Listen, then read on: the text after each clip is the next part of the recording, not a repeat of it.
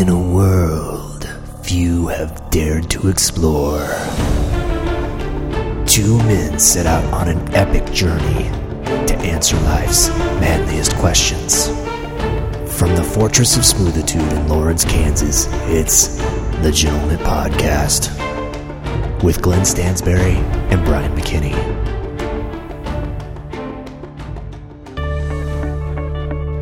Welcome to the Gentlemint Podcast. I am Brian McKinney. I'm sitting to the left of the independent third-party candidate, Glenn Stansberry.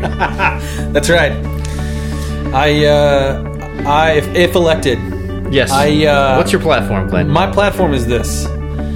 I will do my best to provide a podcast every other week that does not suck worse than the week before.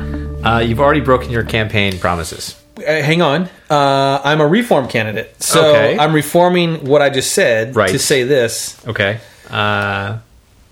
Okay, actually, that's as far as I've gotten. Well, politicians, we'll give you some more time then. And, up until you got 4 years. I can waffle for a while. Yeah, you got 4 years to come through with your campaign promises. So, Okay, well. you should be good there. Right. Yeah, we could. Yeah, I'm confident That we could improve the podcast weekly at some point in the future. That's right. Thankfully, that's much farther down the road. We've only got 100 podcasts in the bag. And we've got that would be like 400 podcasts. So yeah, we got plenty of time. Plenty of time, like most politicians. And speaking of independent third-party politicians that everybody knows and loves, there is a site out there on the internet, and it's a third-party independent site. And a lot of people know about it. But it's like they want to go to other big sites. Right. Like maybe you go to Google. Yeah. Or maybe you go to Facebook or something like that. Like these these monolithic sites. GeoCities. Meanwhile, there's a third site out there. There's Google, Facebook, and then there's a site called Gentlemint.com, which is a welcoming community with things that make sense. Our platform makes sense. It does. You know what I mean? It's moderate. It's moderate. People care about each other. Yep. We're not spamming people with stuff. You know what I mean? We're not pushing ads in your face every time you click through results That's right. on stuff. If right. you're scrolling through your Facebook stream and you see the video ads, we don't do that. That's right. On We're purpose. doing that We don't stuff do it like on that. purpose. Right. It's because we're the independent third party candidate website. That's right. That everybody loves. But anyway, Glenn, let's get into the episode before I talk too much political stuff. Yeah. Let's just say that, Gentlemint is someplace you should visit. And another place you should visit is podcast.gentlemint.com, where you can catch up with the old episodes. You can find some of the previous beers that we've rated. You can find some interesting links that we've talked about on all these previous episodes. You can go back through 100 episodes of the Gentlemint Podcast on podcast.gentlemint.com, and your life can be enriched. Say you're driving across the country. Yes. Maybe you're driving across the world, from Siberia to Newfoundland. And I have no idea where geographically those 2 points are, but it sounded the right way to say that. But if you're doing that, a good thing to put on would be the Gentleman Podcast. That's right. We have hours and hours and hours. You could take several trips around the world listening to the Gentleman Podcast. And you should do that at podcast.gentlemint.com. And we would really appreciate that. And we'd also really appreciate it if you do just a little thing, like say you've just driven around the world 7 times and listened to all the Gentleman Podcast. You could also, if you are that committed to traveling around the world and listening to the Gentleman Podcast, a third thing that you could do would be to just send us a letter. You've already driven around the world. You've already listened to the Gentleman Podcast. Surely you bought some postcards. Exactly. Maybe from Borneo or something like that. Bora Bora. You could pop one of those into the mailbox and address it to the Gentleman Mailbag at P.O. Box 442305, Lawrence, Kansas 66044. We will get your letter. We will put it on the Gentleman Podcast. We'll talk about it. We'll put it up on the Hall/Wall of Fame, which we know is the Hall of Fame. And we will send you a little something back in return, which we always do. Failing that, if you have failed to travel around the world, you have failed in other aspects of your life, and maybe you just want to take a shortcut. One way you can continue to take shortcuts in life is by sending an email to the Gentleman Podcast, howdy@gentleman.com. We will gladly take your email. Same result will happen, except you won't get anything in return, and we'll think you're kind of lazy. But that's okay. But we'll still acknowledge. We'll still that you said respond. something. We'll still, print it off, put it on the Hall/Wall of Fame. Yes. Most of the stuff happens. It's just not the coolest stuff. That's all I wanted to say, Glenn. You can also get in touch with us with Twitter, Facebook, Snapchat, Hot or Not, Plurk, There's another one I was supposed to mention. I can't remember. Laura keeps telling me to mention. The rich one. Farmers Only. Laura keeps telling me to. I can't remember the one. Christian Mingle. There's a lot of different places, a lot of outlets. Just go to your favorite social network and search for Gentlemint, and you'll find us. Hot potato. I made that one up. I have no idea. Foursquare, still around. Gowalla, not around. Vine. Oh yeah. Oh well, Vine. also not. Around. That's too bad. I think. Anyway, Anyway, well, that's enough of that, Brian. Social networks. You can get in touch with us on them. And the parlor. And the Gentlemint Parlor, which is the most important and quintessential social network. That's right. Place. Basically, it's the most exclusive place on the internet. The parlor is. If you're on there, congratulations. You've done well. You've done well for yourself. Okay, Glenn, well, let's move on and let's get to the most important part of this episode for us. Not for the listeners, but for us, which is the drink of the week. Glenn. Right. Exit polls have told us that this is we're catching people on the way out listening to the podcast, and while most of them are blowing us off and pushing us down on the ground, not happy. We're just going to surmise based on the data that we want to see that the drink of the week is a really important thing. This is an interesting choice that I made tonight, Glenn. This is a beer from the Great Divide Brewery, which we've talked about before a couple times. I did the research. I deep dove into the podcast to find that we actually reviewed a winter beer that they did, and this is a little different. This used to be called the Haas Rye Ale. Oh, I just saw why you picked this. Yes. Yeah, but now they changed the name. They're calling it the Haas Octoberfest Lager. Done. Now. So I don't know if the formulations have been changed at all. I'm not sure. I remember liking this in the past. I'm a fan of the Great Divide Brewery. Yes. The downside of the Great Divide Brewery, typically for me, is the price. Yep. A lot of times the price is about $1.50 or $2 ahead of what the median price for the beers that we look for on the MTS is. Tonight, I went to my local liquor store, and because it was an Octoberfest beer, and we're about 2 weeks past. We're about a week past October. It was $5.99. Wow, which is like I should have asked if they had like 100 of these, and then invested in $600 worth of beer. Is there more in the back? Because this is I've had this one before. I remember liking it, but it's been a long time, so I'm interested to try it again. I've only had the rye one. I've only had the old school. I feel like they've kind of remarketed it as an Oktoberfest kind of thing, and it says Haas is based on the Marzen lagers of Germany. Rich layered malty notes with hints of cherry and dark fruits dominate, while the unique addition of rye imparts a slightly earthy, spicy character. Interesting. So it still is a rye based. I think they're just kind of shoving that in the background. Like, this is an Oktoberfest. It's actually an Oktoberfest. Yeah, it's the Oktoberfest rye. Yeah. So anyway. Yeah, Great Divide. I really like their Denver Pale Ale. Yeah. That's really good. They also have... We were pretty high on the Hibernation Ale, which is their winter thing, and I've had a couple of them, so anyway. The Yeti. Yeah. Good Imperial Stout. Absolutely. Okay, so cheers. Cheers. It's pretty good. It's pretty good. The rye is it the rye? I can really taste the fruit, like the cherries and stuff. It doesn't really taste very Oktoberfesty. No, it really doesn't. Maybe that's my old feeling about the rye, but it doesn't really taste very Oktoberfesty. But the fruitiness of it is definitely coming through. Yeah, so they dominate, and they certainly do. Absolutely. Okay, Glenn. Well, what would your if you had to put a rating on this beer, what would you ascribe to this Great Divide Haas? Let's see here.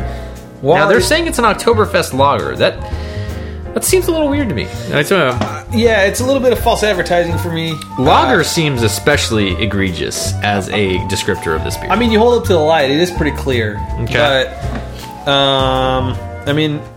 they've tinkered with a Marzen style lager, the typical Oktoberfest, right? Which doesn't curry well for them. No, it doesn't.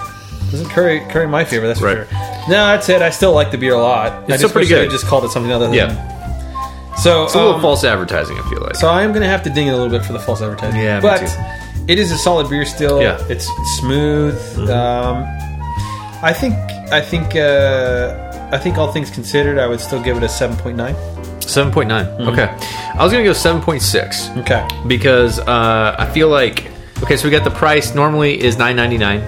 Okay, that is a point. Are Yeah, we going we sale didn't talk price, about that. or are we going... Well, sale price was $6. That's just like because my local liquor store discounted it. This would normally be $9 Okay. in season and everything like that. So it's a higher. It's still good. Yes. I'm not cool with the branding of it or whatever. Yep. Like as an Oktoberfest, that doesn't make sense. I would say the hop level is probably about 23 pretty to low. 25. Pretty low, I would say yeah. 23.5 to 25, something like that, based on my. It's just a rough estimate there. It's only 1.5%. I can't give you exact numbers because we couldn't find it on the internet and they don't report it. So I would say 20 is a good solid. yeah, it's around something around there. So not high on the hop level, which is good, but still a little bit of false advertising. Very very fruity. Okay, Glenn. So you said 7.9. I said 7.6. I just need to. The only thing we need to do is find out what the MTS computer, the Mustache Twist Scale, the Mustache Twist Scale computer. Never stale. Never Mustache stale, Twist always fresh. Scale. The Mustache Twist Scale computer says about this beer. So we said I'm going to go with the $9.99 price because that's the official price for it. Okay. $5.99 was a luck, and I feel like we got to go with the standard everyday price that everybody's going to find out there.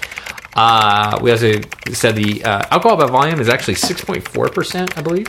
So a little bit on the higher side, which is probably part of why it doesn't feel like an Oktoberfest. Sorry, it was 6.2%. Okay, that's not too much higher.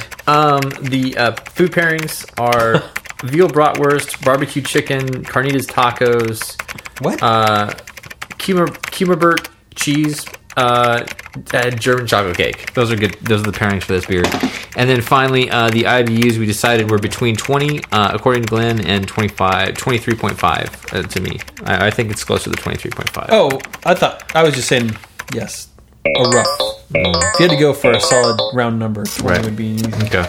So okay, we typed all this up in the MTS computer and believe that it is printing out right now. And I'm just going to go get this printout from the MTS computer, and then we will continue with the.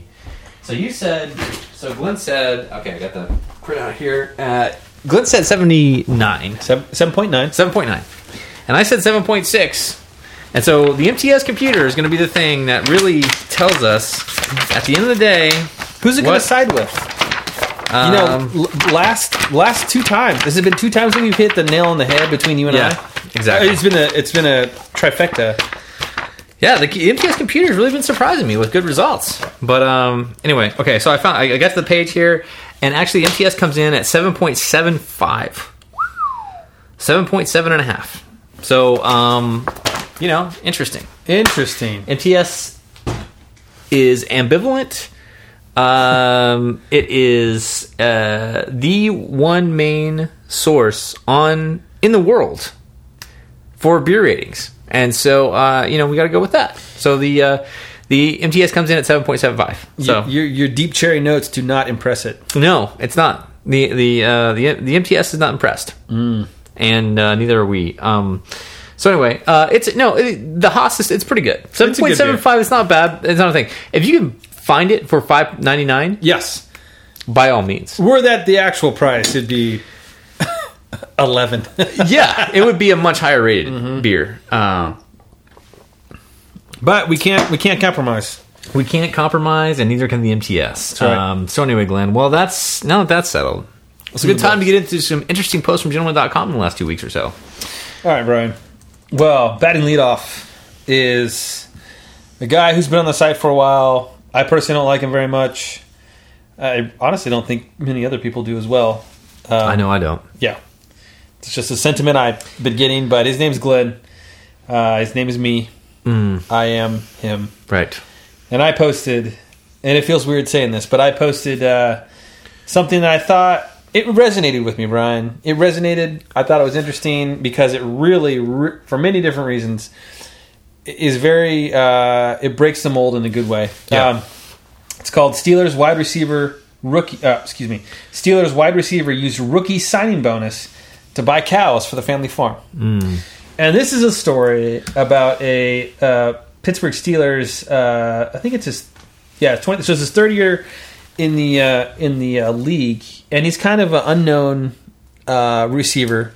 And a couple of injuries for a guy in front of him, a couple of injuries to the guys in front of him, and all of a sudden he's starting and he's getting I think he was just in the practice squad, but then he got called up. Right, I think, yeah. And so he got, his name's Kobe Hamilton, and he got the call. He's playing professionally now, and he has been, and he's scored in 2 games. He's got 5 catches for 72 yards and a touchdown, which is pretty good for a guy who's never seen, the NFL. Absolutely. And it's pretty cool. But the cool thing about this guy is that basically, in order to pay for college, his mom and his dad, they have a farm. Right. In Texas. Yeah, it's in Texas. They have a farm, and in order for him to pay their tuition, whenever they needed money, they would just sell one of the cows. The family cows. He's running low on cash. Well, got to get rid of one of the cows. So one of the bovines. Yep. And so they'd move one, and it would last for a while, and then they'd sell another and sell another. And eventually, so he got out of college, and so he got out of college, he got drafted, and then when he received a signing bonus, he had a debt of $94,000. Oh, excuse me. With his $94,000 signing bonus, he repaid the debt from every one of the cows that he bought, plus he bought back a horse that he sold in high school to pay for. It was like $300 for the horse. Right. And he bought back this horse. But the cool thing, the really interesting thing about this, Brian, is that when you see the picture of the receiver, there's no way you think this is a farm. We live in the Midwest. We live in Farm Central, right?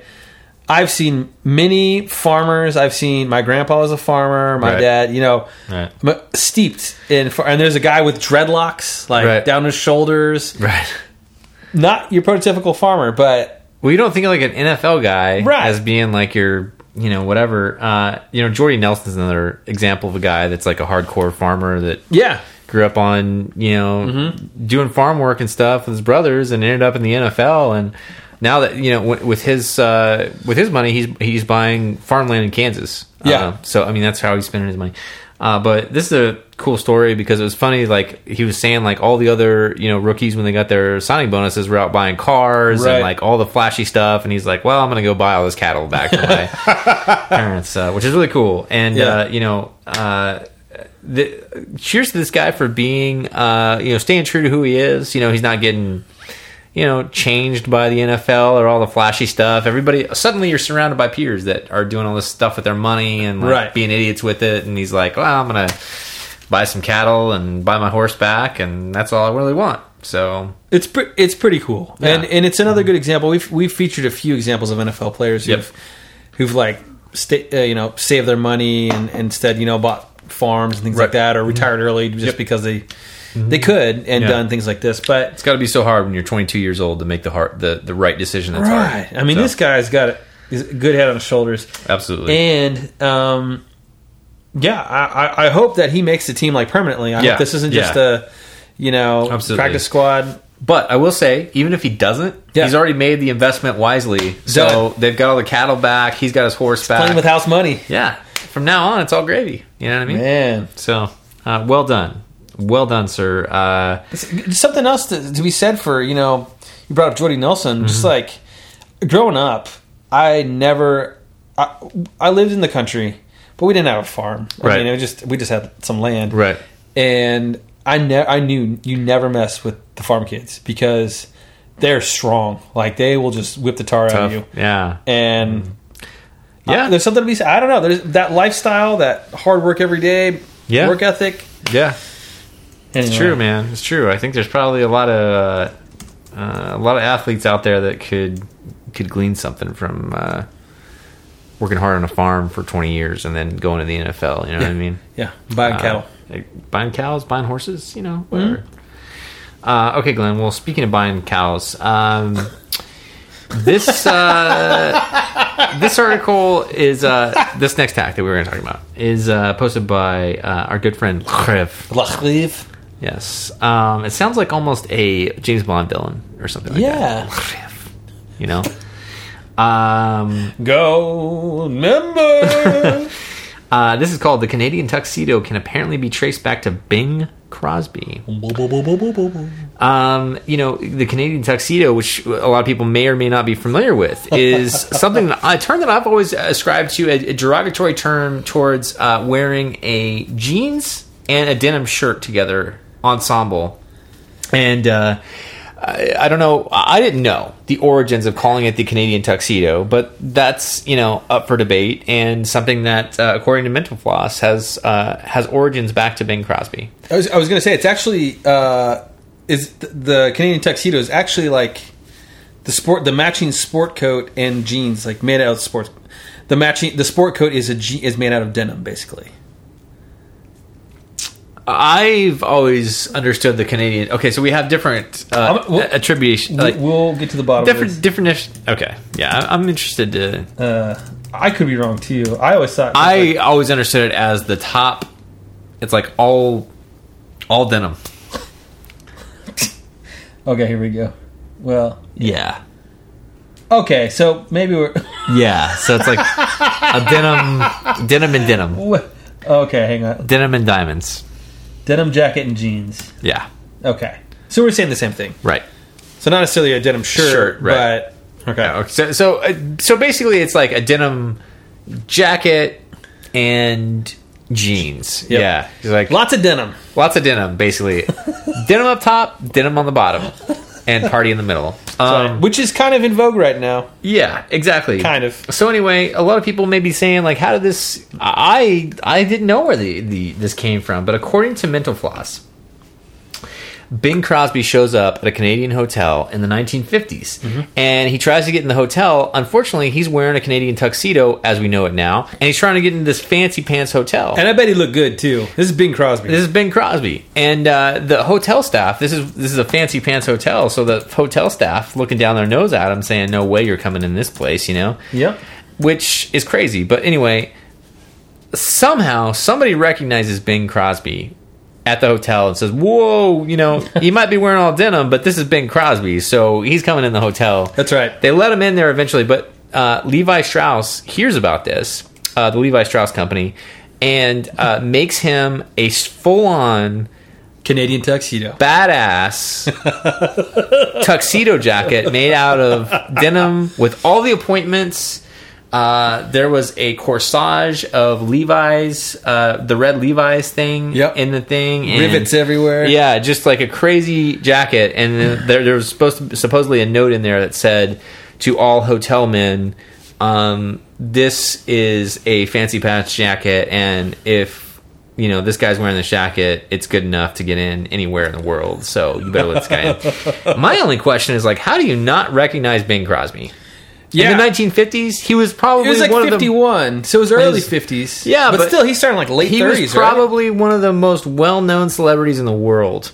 And how do you... That's like... maybe he's in Canada, you know? Yeah, I guess. You know, I don't know what... Maybe they didn't have movie theaters up there or something at the time. I don't know.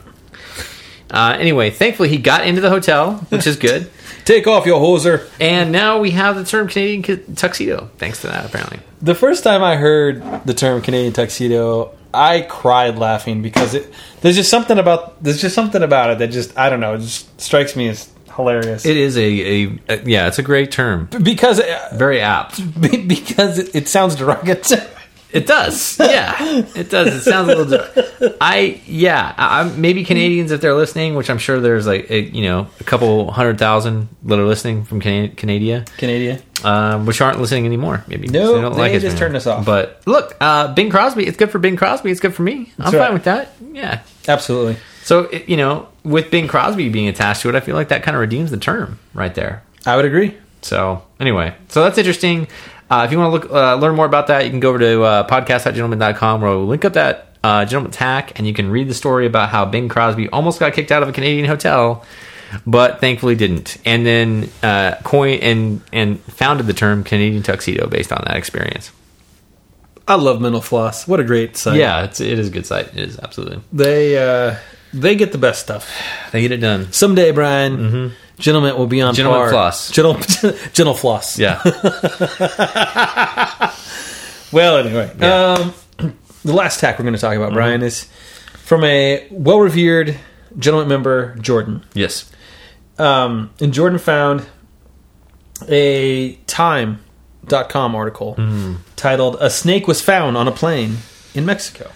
A motherfucking snake on the motherfucking plane. Somebody call Samuel L. Jackson. Yes. Is the lead into the story. And it turns out that, much like the aforementioned movie Brian quoted, Snakes on a Plane, passengers on the flight carrier Aeromexico were treated to a little in-flight entertainment via a reptile that was dangling from the cabin ceiling while it was trying to slither along the light area, it looks like. Yeah. And it was a bright green snake. They never actually say what kind of snake it is. They're not sure, yeah. But they basically radioed in, control tower. We got a snake on the plane. Snake situation. We got a snake. Yeah.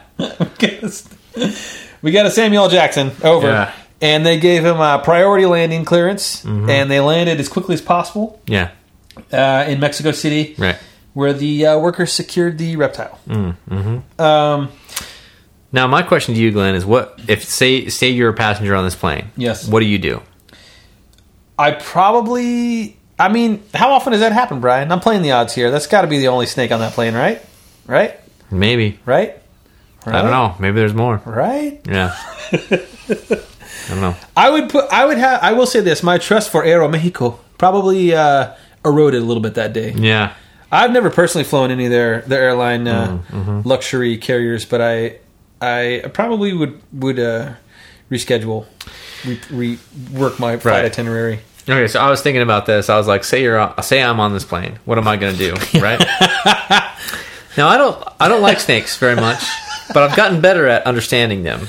Yep. I living where I live at, we have a snake that hangs out around our house. We've had a snake in our house. Yes. You told me, yeah. Right. So I've been forced to become more comfortable with snakes and handling them. Not handling them literally, but handling You're part of a religious the cult? Emotions of snake handler. Snakes. And I realized that I think I would if this happened to me on a plane, I think I would attempt to snatch the snake. Really? With my bare hands. Really? Yes. You do? I do. For the safety of the other passengers? There's several reasons for this. Okay. But, anytime something like this happens, I try to look at it logically. Okay. And that was the conclusion you went to logically? First of all, when I fly, right, I get really nervous on planes. So when I fly, in the first 20, 25 minutes, I get a whiskey drink, usually. So I have a little bit of whiskey. Yeah. So I've just got a little bit of fear medication. Liquid courage. In me, right? But then also, if you think about it, logically, when there's a snake hanging from the ceiling and it's moving around, people are freaking out. They're getting all out of sorts. It's a dangerous situation because people are out of control. Somebody's going to open the hatch and jump out. Exactly. Yep. Somebody's going to start, hitting other passengers, and Bedlam's going to stand out. Trying to shoot it with a gun. Yeah, exactly. And also I travel with Laura. Yeah. So I'd be a little bit worried about that as well. Safety, yeah. So very chivalrous. I feel like I would make a move towards the snake to subdue it in order to not because I was afraid for the other passengers, but more because I would be afraid of the bedlam that would be caused on the plane while the snake's running around. So it would be much smarter for everybody's safety to try to subdue the snake before it got around to everybody, basically. I also happen to know that most, even venomous snakes, do not result in deadly bites. Yeah. So for you're playing the odds there that even if you get bit, you're probably going to be okay. Yeah. So so that would be the thing. Your story reminded me of a story. Okay, your story reminded me of another story. Yeah. Growing up in my hometown, right. Small hometown, in Baldwin City, Kansas, there was a legendary football coach for Baldwin High. Okay. Merle Venable. Okay. And Merle was a tough guy. I mean, he's huge, hulking guy, super tough guy, Right. And apparently, I think this is in the 70s or 80s, around that time period. Snake slid along the practice football field, and the guys, the players, like, oh, they're freaked out about it. He's like, what's going on over here? And he walked, and they say, Coach, there's a snake. And he's like, a snake! And he goes over, and he takes a snake, and he bites it in half. He says, now who's afraid? Wow. Yeah. That's making a statement. So that's what I'm thinking that you would... That would be a good statement to make on the plane. Blood running everywhere. Just bite it in half. Right. Just make it a talking point. That's right. For those passengers. I probably wouldn't take it that far. But I think in that situation, the logical thing to do would be to subdue the snake, make sure that everybody calms down, and then hold it until we could land. I've heard that you can, if you grab the snake by the tail and swing it a certain way and then kind of like a whip, like you'll flip its head off. So maybe that's I was thinking of trying to manhandle the snake, grip it in such a way that it could not bite me, yet, Well, I mean, it's not going to be biting you if it's swinging through the air. That's true. It's hard to bite something when your head's Our pets' heads are falling off. But anyway, Glenn, that's what I say that I would do. Now, what the test is, when it actually happens in real life, what do I do? Yeah. I've said it, that's what I was going to do, but now it's got to happen to me in real life to find out. Anyway, Glenn. So yeah, it's tough to say. Hopefully I never have to find out what happens there. Right. But we're going to see. We'll see. I've got a long life of flights ahead of me probably, so you never know. It's like the Mighty Mighty Boss Tones lyrics to one of my favorite songs. I'm not a coward. I've just never been tested, and I'd like to think if I was, I would pass. Yes, exactly.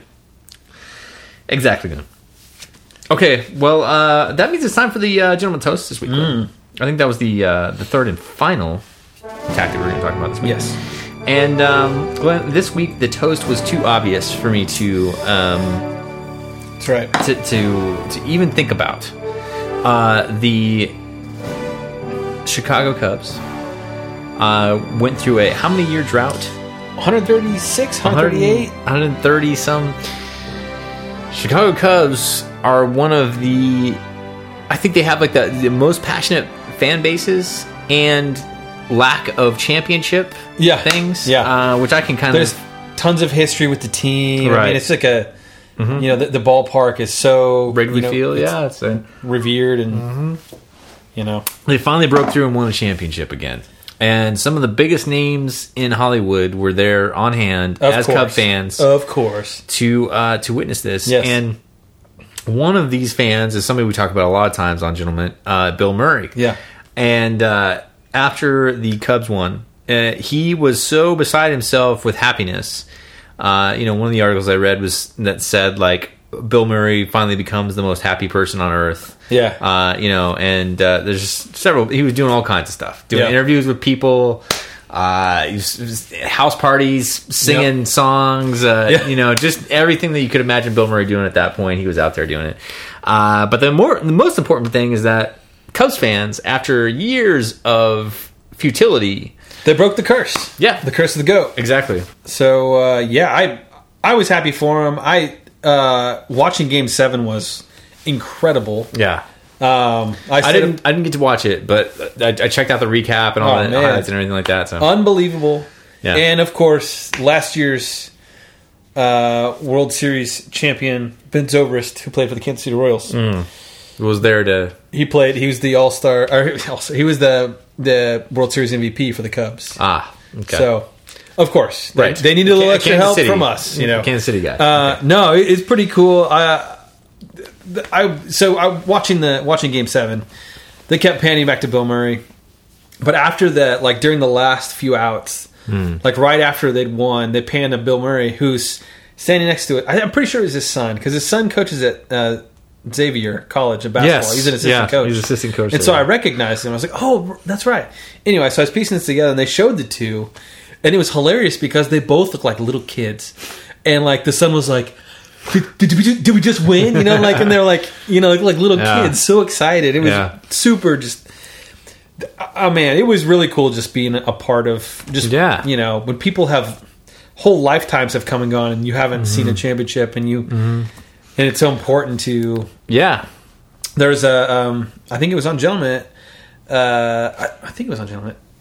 But there was a fan who promised his dad that he would listen to the Cubs game if they're going to win the World Series. His dad made a promise: "If you're going to win the World Series, you got to listen to it with me."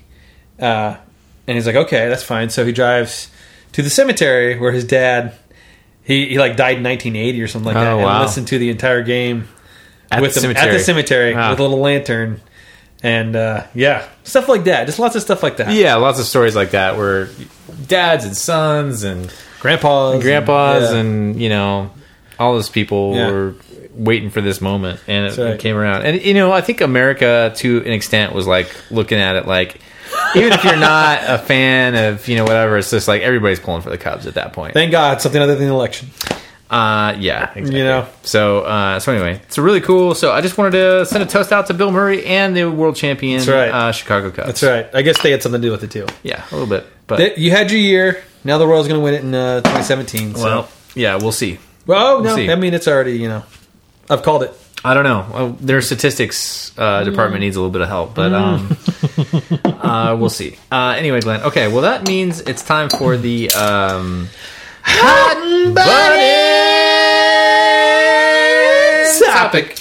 And this week, Glenn, look, there's a lot of stuff going on in the elections. Things are in disarray. Everybody's upset. There's so much controversy about everything. And one man chose to leave the country and go to Russia. And that man is Steven Segal. That's right. And what I'm talking about is apparently Vladimir Putin signed an executive order making sure that Steven Segal was recognized as a Russian citizen. Citizen. Going forward. Putin on the Ritz, huh? Putin on the Ritz. Wow. Steven Segal, the martial arts expert from movies from 1985 to 1988. He was hot. Yeah. Oh, he was hot. I remember watching a lot of stuff from him when I was a kid. Trying to think of the names escape me now. Well, I don't know. I'll just, you know, I can't remember what the name of the movies were. Doesn't matter. His ponytail is legendary. Well, I was like, you know, a big Steven Seagal fan when I was, you know, 8 years old and watching his movies in the 1980s. And this is a little weird. It is a little weird. Apparently, he's always been a big fan of Russia. Mm-hmm. And I guess Putin and Seagal met somewhere doing something. And Putin invited him to his house. And apparently, Putin has a statue of the creator of judo in his entryway or something. And Steven Seagal was quoted as saying, like, I was like, wow. The first time I walked into his home, I saw a life-size statue of Kano Jigoro, who was the founder of judo. So I was immediately taken and impressed and sort of wanting to get to know this man deeper and deeper. And apparently he has, because now he's a Russian citizen. I thought I read somewhere that they were actually like sparring buddies, Putin and Seagal. Like I don't know. They were martial arts sparring buddies. Like they probably are now. If Putin made an executive order to make sure that he was a Russian citizen. You guys, I don't ask for much. Vodka? Right. And Seagal. Steven Seagal. All right. And make it happen. According to Russia, he is known for his warm feelings for our country, and he's never made a secret of it. And he's also a well-known actor, which gave grounds to make him a Russian citizen. Well-known actor is where my ears get piqued. That's subjective. I would say well-known martial artist.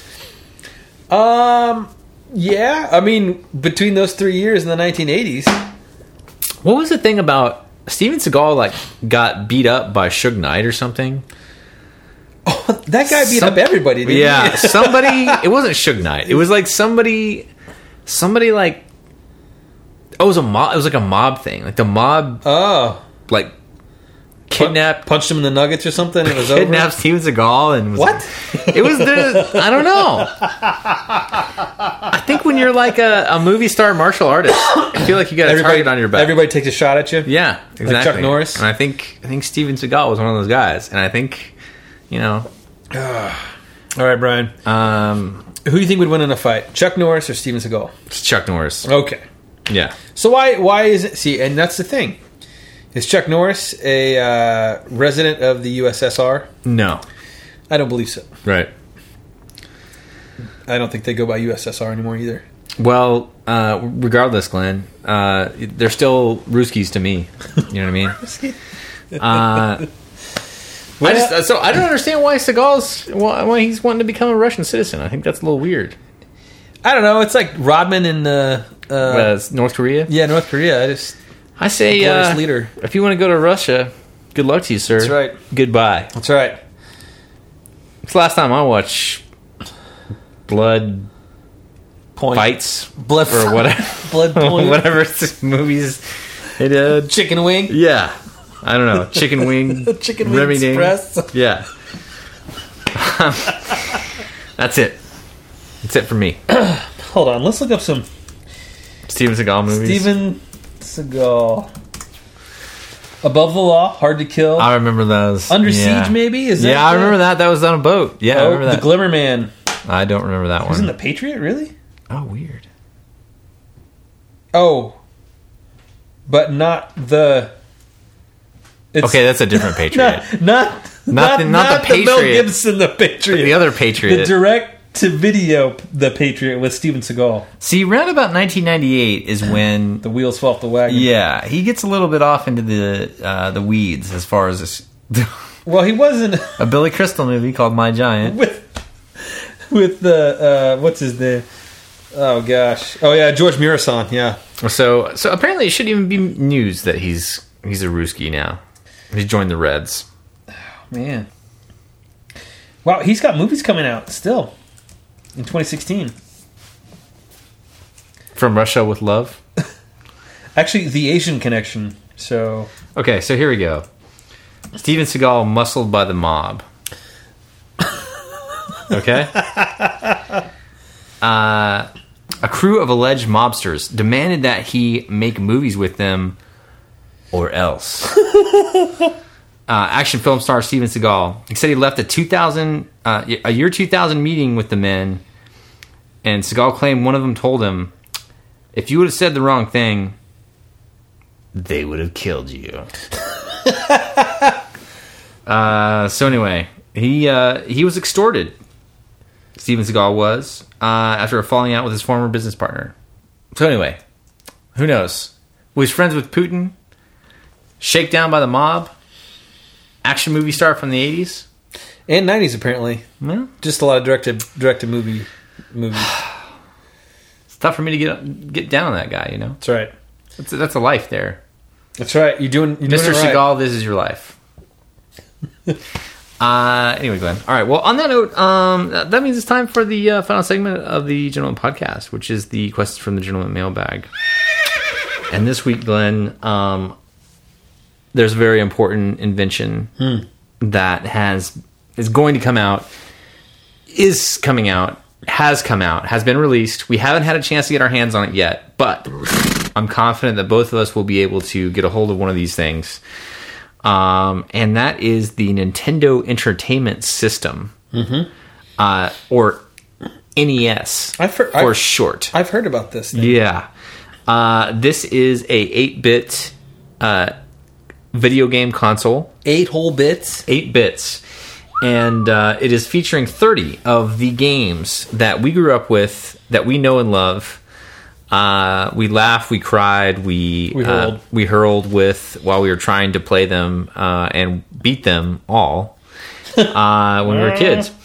Anyway, Glenn, the question is, so when you get handed your Nintendo Entertainment System console, which games are you really looking forward to playing, like having a reunion with?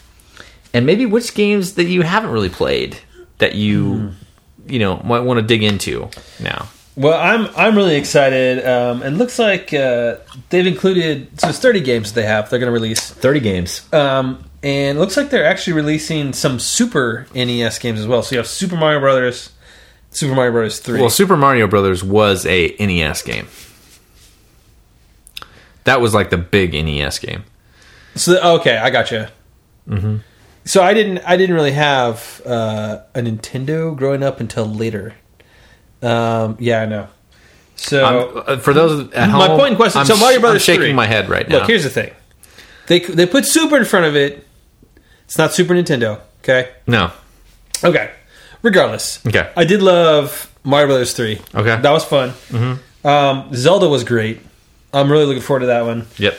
Probably the dark horse here, Castlevania. I love Castlevania. I never got into Castlevania because I think I did. That was one of the ones, the glaring omissions from my library that I didn't get into. Yeah. So, and Excite Bike is like the game that frustrated me beyond all belief. Because it's so easy and yet so hard at the same time. Yeah, I played that a little bit, but not very much. So those would be my favorite. I was really disappointed that Contra didn't make the cut. I'm going to talk about that a little bit, Glenn. Oh, I'm gonna good segue here. Yeah, I'm going to talk about that a little bit. So the games that I'm most looking forward to on the Nintendo Entertainment System. First of all, Legend of Zelda. Yes. Now I'm gonna open up my heart right now. Oh wow! And make a true admission about myself, and this isn't easy to do. This is a gentleman exclusive here. This is an exclusive. For the first time, I'm going to tell people. Ooh. I never told anybody this. Okay, I'm leaning forward. I never beat the original Legend of Zelda. Oh man! And I hope that. I just really hope that people understand. I got so close, but I couldn't beat the original Legend of Zelda. Just let it out. I couldn't beat it, and I got to. I had my Nintendo Power Guide and everything, and I never beat it. So I got 99% of the way there, but I couldn't get it done. I couldn't get the job done. You didn't use any cheats, I'm guessing. So I didn't have the Game Shark. You know what I mean? Yeah. So, So anyway, the point is, Glenn, this is my second chance. This is my shot at redemption. This is my, a shot at the big leagues again. Mm-hmm. One more time, I can go back on the field of battle, and hopefully come out victorious this time. And so that's what I'm really looking forward to. That was hard for me to say. I never beat Mike Tyson in Punch-Out. Yeah. I didn't get very far either. I always had to play it at a friend's house. So I didn't really have the time to devote my, I got to Mike Tyson. You got to Tyson, okay. I got to Tyson, and he whooped the shit out of me. Like, in no uncertain terms, it was not a fight. So, anyway, I'm getting to a theme here. There's a couple I've got an axe to grind with a couple of these games because I never won the game. So I got to get back to it. 10-year-old Brian is that's right. Come back here. Now the tables have turned. That's right. Because my intellect has blossomed and I'm coming after you. Level 10 on Zelda. Hopefully your motor skills too. Well, we're going to find out about that. But the other one I'm looking forward to. Okay, well, so the other part of this. Okay, so Punch-Out, Zelda, probably Super Mario. I mean, a Super Mario again. I'm looking forward to that one. That was one that I can remember as being like the first Nintendo Entertainment System game that I played. I remember playing it and everything like that. Games that I didn't really play that were part of this, okay? Mega Man 2. Yes. I never really played that one. It's awesome. I don't know how these cartridges back in the day, people don't understand. These cartridges were like $60. Yeah. They were super expensive. Yeah. And so it was like you had to, you're working with your parents on Christmas to try to figure out what the games were going to be. It was hard to get all the games. Or you stole them. Yeah. Well, I didn't, some people stole them. Right, exactly. So Mega Man 2, I never played that, but it's like apparently a very well-known Castlevania again. Oh. I never really played that one very much, but apparently it's a very well-known game, so I'm looking forward to that one. And the biggest one, I think, which I'm really worried about that I never played, is called Super C. Now, do you know what Super C is, Glenn? Hang on a second here. Is it on this list? Yes. Did I pass it? Super C is Contra 2. What? So it's not the original Contra. It's Contra 2. Oh. So it's kind of Contra. But will it be worse or will it be better? I don't know. There's a lot of overlap, I guess, but it's not quite the same.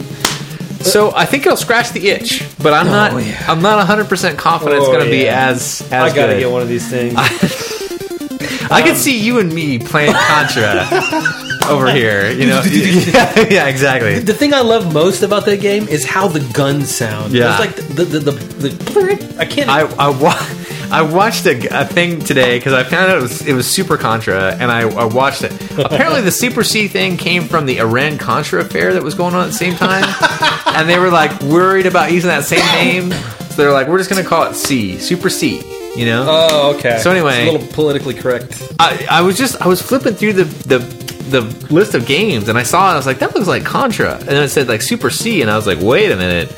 It's like Super Contra, and so but oh man, the thing is, man, I was watching a video of like a guy that was comparing Super Contra to the original Contra today, and they had the music going and everything, and I remember the music, I remember all the levels. Oh yeah. So I don't know.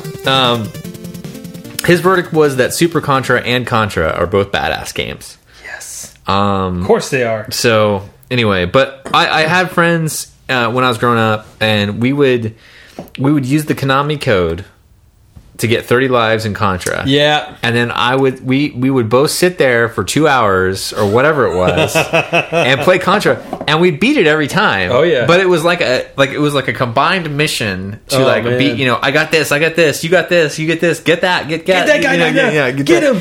And it was when I was a kid. That was the bliss. Yeah. That was bliss right there. So anyway, all kinds of memories like that come flooding back when I look at the games. I see Tecmo Bowl is on this list. I never played Tecmo Bowl. I always played Tecmo Super Bowl. Okay. I don't know the difference. Tecmo Bowl, I didn't play Tecmo Bowl either. That's one that I've played it a couple times, but I didn't really get into it heavy. And that's what I'm excited about doing that. Tecmo Super Bowl, I would always get the 49ers. Okay. Joe Montana, of course. Mm-hmm. Maybe Steve Young. I believe sweep Daniel Craig to the right every time. I believe Tecmo Bowl is the Bo Jackson. He's able to get a touchdown every time. Okay. Yeah. Well, then I will like this game. It's like you run up and down and diagonal, and you're able to get a touchdown. Oh, that's the way to fake out the machine defenders. Yeah. So anyway, I'm looking forward to feeling the blisters on my thumb from the control pad. You know, playing a game so hard that your finger hurts at the end of it because you've like control padded down so hard. Yeah. You know, I miss that about Nintendo. Mega Man 2. That's a. I think I was more into Mega Man 3, but I'm sure Mega Man 2 will be good. Yeah. And Kirby was a fun game. I never played that one really. Yeah. This is going to be a Ninja Gaiden was. I remember that one. I did have that one. I was pretty into it. Yeah. There's some glaring omissions though. There are on this. I remember an NBA basketball game that I played. Yeah. That was really good. That I didn't get on this. Kung Fu was a game that I played quite a bit, and that's not on here. So you know. I guess it's kind of like the the slim TV bundles that they're coming out with for stuff now. They got to pick 30 games. They can't pick 90. So are we going to be able to a la carte more games? How's this going to work? There's no internet connectivity on this deal, so you're stuck with what they give you, which is probably why it's $60. Yeah, it's $60. So I'll buy another one. The NES 2, sure, yeah, whatever. See, what would have been brilliant would have been if they would have had a cartridge that was like these are the original games, and this is your cartridge that you put into the NES. You know, because I would have bought the $60 system, $30 cartridge, and then the second cartridge I would have bought another one. You know, cartridge 2, and you stick it in, you push it down, and you like play. Man, I can't tell you. Kids these days don't know what it's like. Playing back then, we're like your brother farts or somebody shuts a door down the hall and it like restarts your game. Exactly. Right. I remember blowing on cartridges, trying to get Come on, blow it into the machine, tapping it in a certain spot. Exactly. Shoving stuff in there to try to get the spring to stay down. It down. Yeah. All kinds of stuff you had to do. Anyway, I'm looking forward to it. This is going to be exciting. Those guys must have made a pant load. And they're going to sell. You know how hot this NES is going to be this Christmas. Everyone's going to buy one. Everyone. I need to send Lynn a little nudge, pointer towards this little item on Amazon. I don't think any nudge is necessary. I feel like every man in America that is around our age, give or take 10 years. Yep, plus or minus. This would be the best gift that you could. I mean, $60 for a place in someone's heart. That's so cheap. $60 for the ability to have that person ignore you for like a year. Not be bothered by it. Yeah, that's a good way to put it. Not be bothered by it. I wonder how, if you went back to front, 30 games, if you just sat here and you were like, oh my gosh, I'm just going to like beat all these games. How many hours of entertainment would that be? That would not. Gentlemint would not be here anymore. Like, we would just like sell the thing down the river. Right. So the next podcast will be in 2 months when we're gonna make like the equivalent of Twitch for like old school. Yeah. Instead of using video, we're just gonna talk about what we're gonna take Polaroids of our Nintendo Entertainment System. Brian's jumping over the river. Get that guy! Get that guy down there! Anyway, Glenn. All right. Well, so anyway, that's a small taste of what we're looking forward to. But this comes out on November 11th, which is today. So we should get our hands on one of these things. I know. Should be shipped. We should get our hands on one of these things. We should go to the store right now and get one of these things. But anyway, Glenn. So, okay, well, that's good. I'm glad. We both had two different experiences with Nintendo, and we've come to some conclusions about where we need to spend our time. So, yeah, we've got a roadmap. Yeah, we got it all figured out. Yep. Right. Okay. We'll see you guys 2017. Well, at some point in 2017. Right. I've got some Galaga to play. That's right. So, anyway, you like Galaga? I did. So I had an Atari. Mm-hmm. Me too. Yeah. And Galaga was like my jam back in the day.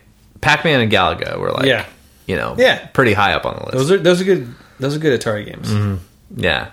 I still remember playing Pac-Man with my dad. Like, I mean, getting out the Atari. This is going to date me like horribly, but when I was like a little kid, they got me Atari for Christmas, and I got it out. We plugged it into the television, and I played my dad in the